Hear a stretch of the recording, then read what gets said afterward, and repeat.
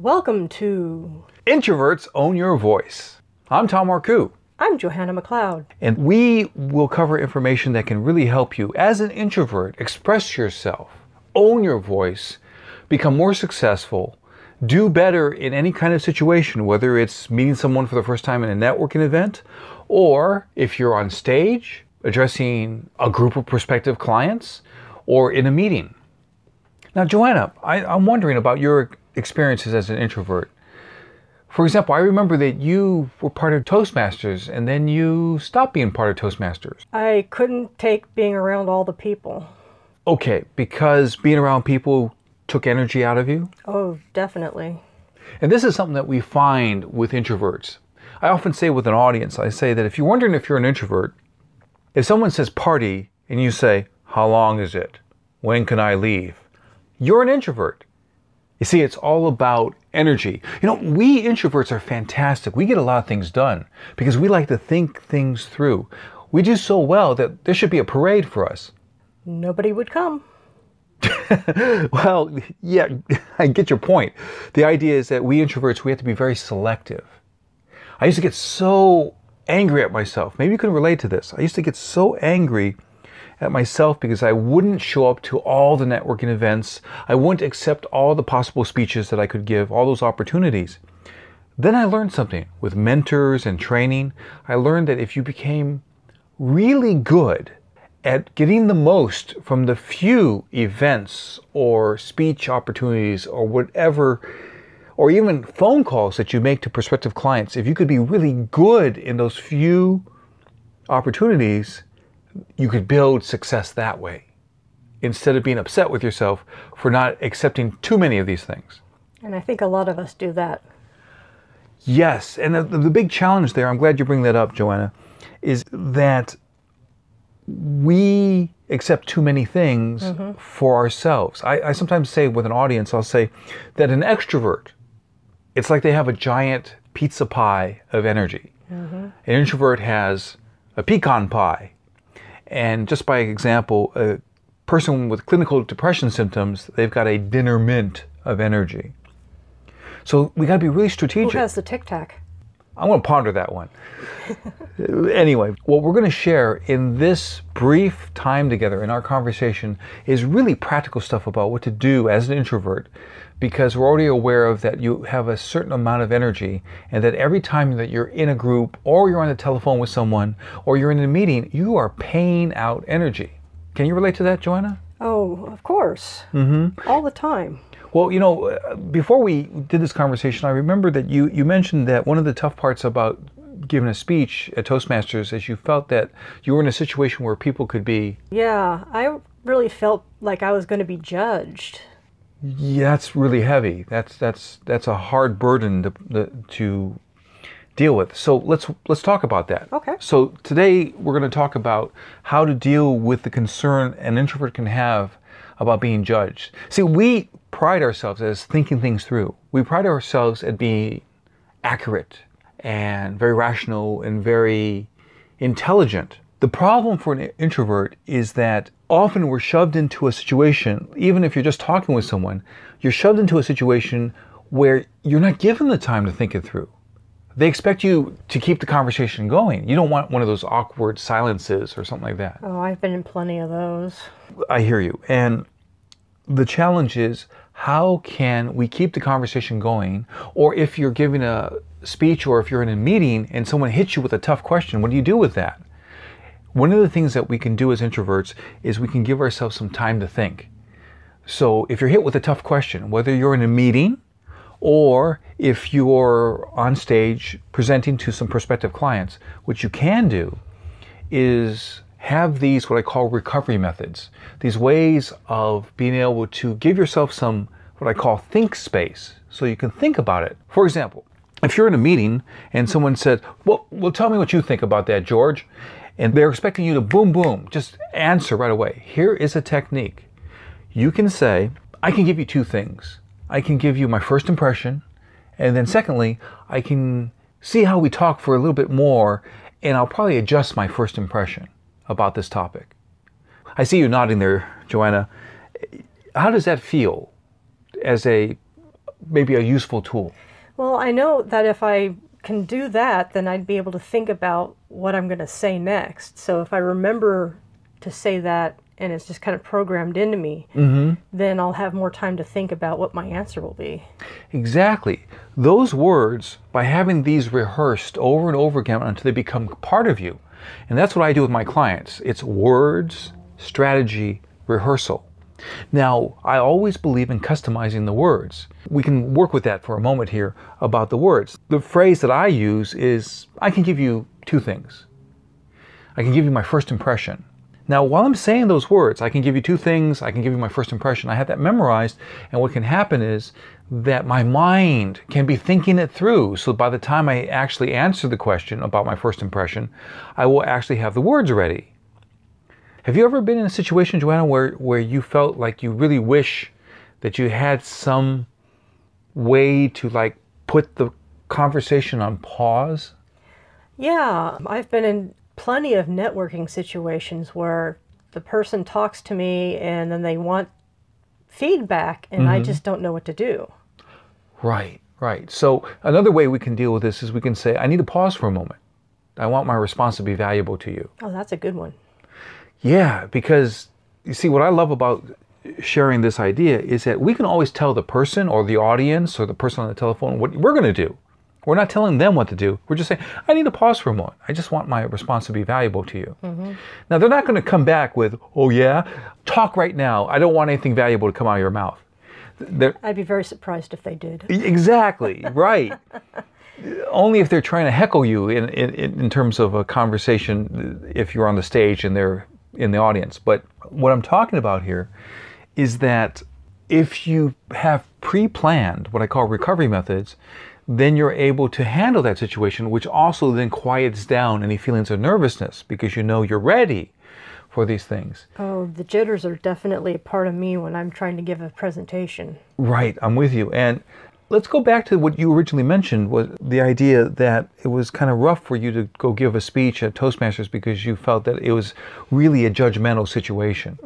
Now, it's understandable because the Toastmasters group, although it's really a lot of friendly people, I've been part of it, you've been part of it, things like that, a lot of good things happen in Toastmasters groups. But if you are giving a speech, you are going to get some form of evaluation. Yes. So because there's it might be friendly, you know.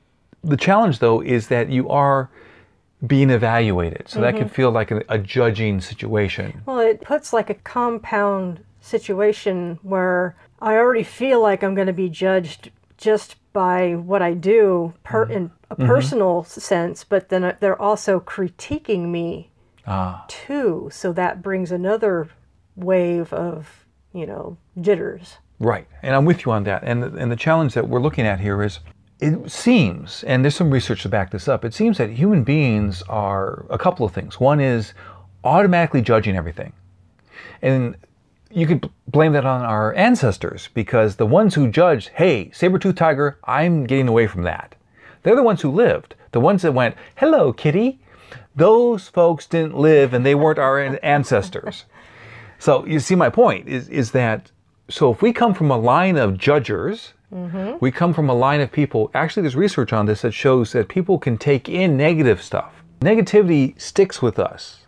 It's amazing. If you have a good moment in life, let's say like 2 weeks ago you had some ice cream, you may not remember that as well as touching a stove and burning your fingers on it 30 years ago. Oh, yes. Okay. And that we know, because we know ourselves, that everybody tends to judge a lot.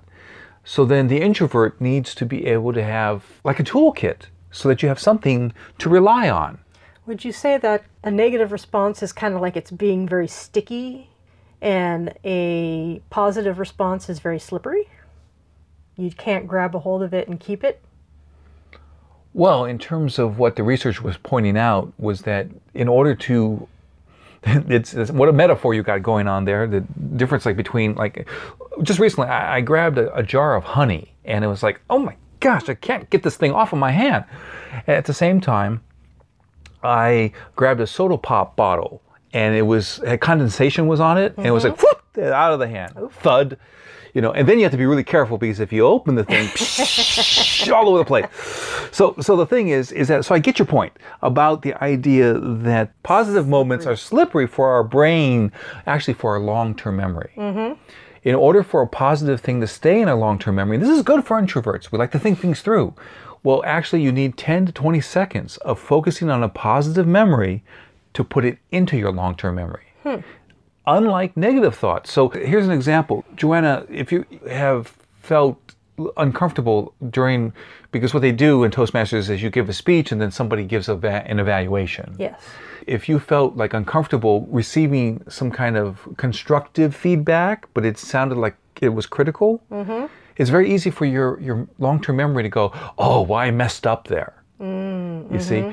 And that then makes it tougher to go into more speech situations because you got this feeling of being criticized that your long-term memory is holding on to.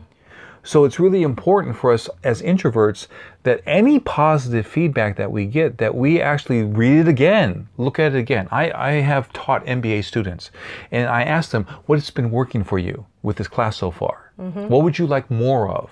And I get these pieces of paper because I work sometimes with international students and they feel more comfortable writing down their comments anonymously on a piece of paper. But I read these things more than once because I need to take that 10 to 20 seconds of getting the positive feedback into my long-term memory. So we've covered, in summary, let me just bring this all together. And maybe I'll have a question or two for you there, Joanna. In fact, of all the things that we've talked about so far, what would you think you would like to hold on to, and we would like to have our listeners hold on to? What do you think would be something to hold on to? Basically, I think the thing that really stuck with me in our conversation is the whole sticky and slippery thing. Oh, okay. Basically, when something good happens, to really make a conscious effort to focus on it so that it goes into your long-term memory. Wow. You see, that was a total surprise. I know we had some kind of outline for this conversation, but the idea of talking about that we as introverts have got to hold on to. We've got to make sure that we remember the positive things about our times we've communicated. It's so easy for an introvert to be angry with the self and say, why didn't you just jump in there? Why didn't you add something to that meeting or something like that? I think we can be our worst critics. Absolutely. Absolutely. Particularly think things through. You know, there's a very short walk, maybe just a hop, from think things through to ruminating. Ruminating, you know, is rerunning the bad thoughts over and over again. Oh, how could I have done that? And that kind of thing. So maybe one of the great things that come up with this conversation as we come to a close is the idea that really, as introverts, we need to focus on the positive. We need 10 to 20 seconds of paying attention to it, maybe even repeating it to a loved one, to a trusted friend, so that we can just make it solid, saying that I did that right. I said, for example, I was working with one of my clients, and one of my clients was pointing out that it is one of the things this person developed during some of our sessions is this ability to really get into the conversation during a business meeting and to be able to say, oh, I'd like to add to that. If one does that as an introvert, gets into the conversation like that, then you can keep score of this. You can make note of it. Every night before I go to sleep, I actually have a journal I call the Daily Journal of Victories and Blessings. So before I go to sleep happy because I write down the good stuff of the day. So if I was needing to develop this ability to do two things. One, to get into conversations at work and say, I'd like to add to that. That was a good idea. I want to add one more point to it. Saying that. Number two, if somebody asks you something and you need time to think it through, say, I need to pause for a moment. I want my response to be valuable to you. And then the other thing that we started off with pretty early in the conversation was the way to phrase it, saying, if someone's pushing you for an impression, or what do you think about that, George? What do you think about that, Susan? And then you can say, I can give you two things. I can give you my initial impression.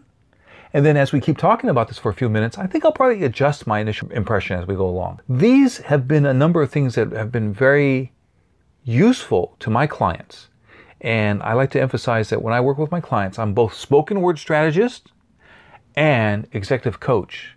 As I help my clients develop executive presence and to be ready for TED Talks and other speeches, what happens here is that the words, the strategy, and the rehearsal is what makes transformation possible, so that the introvert can present herself or himself at their best. And so as we close, we'd like to say that remember, introverts can show their best self with strategy. Take care. thank you. Be well. Bye.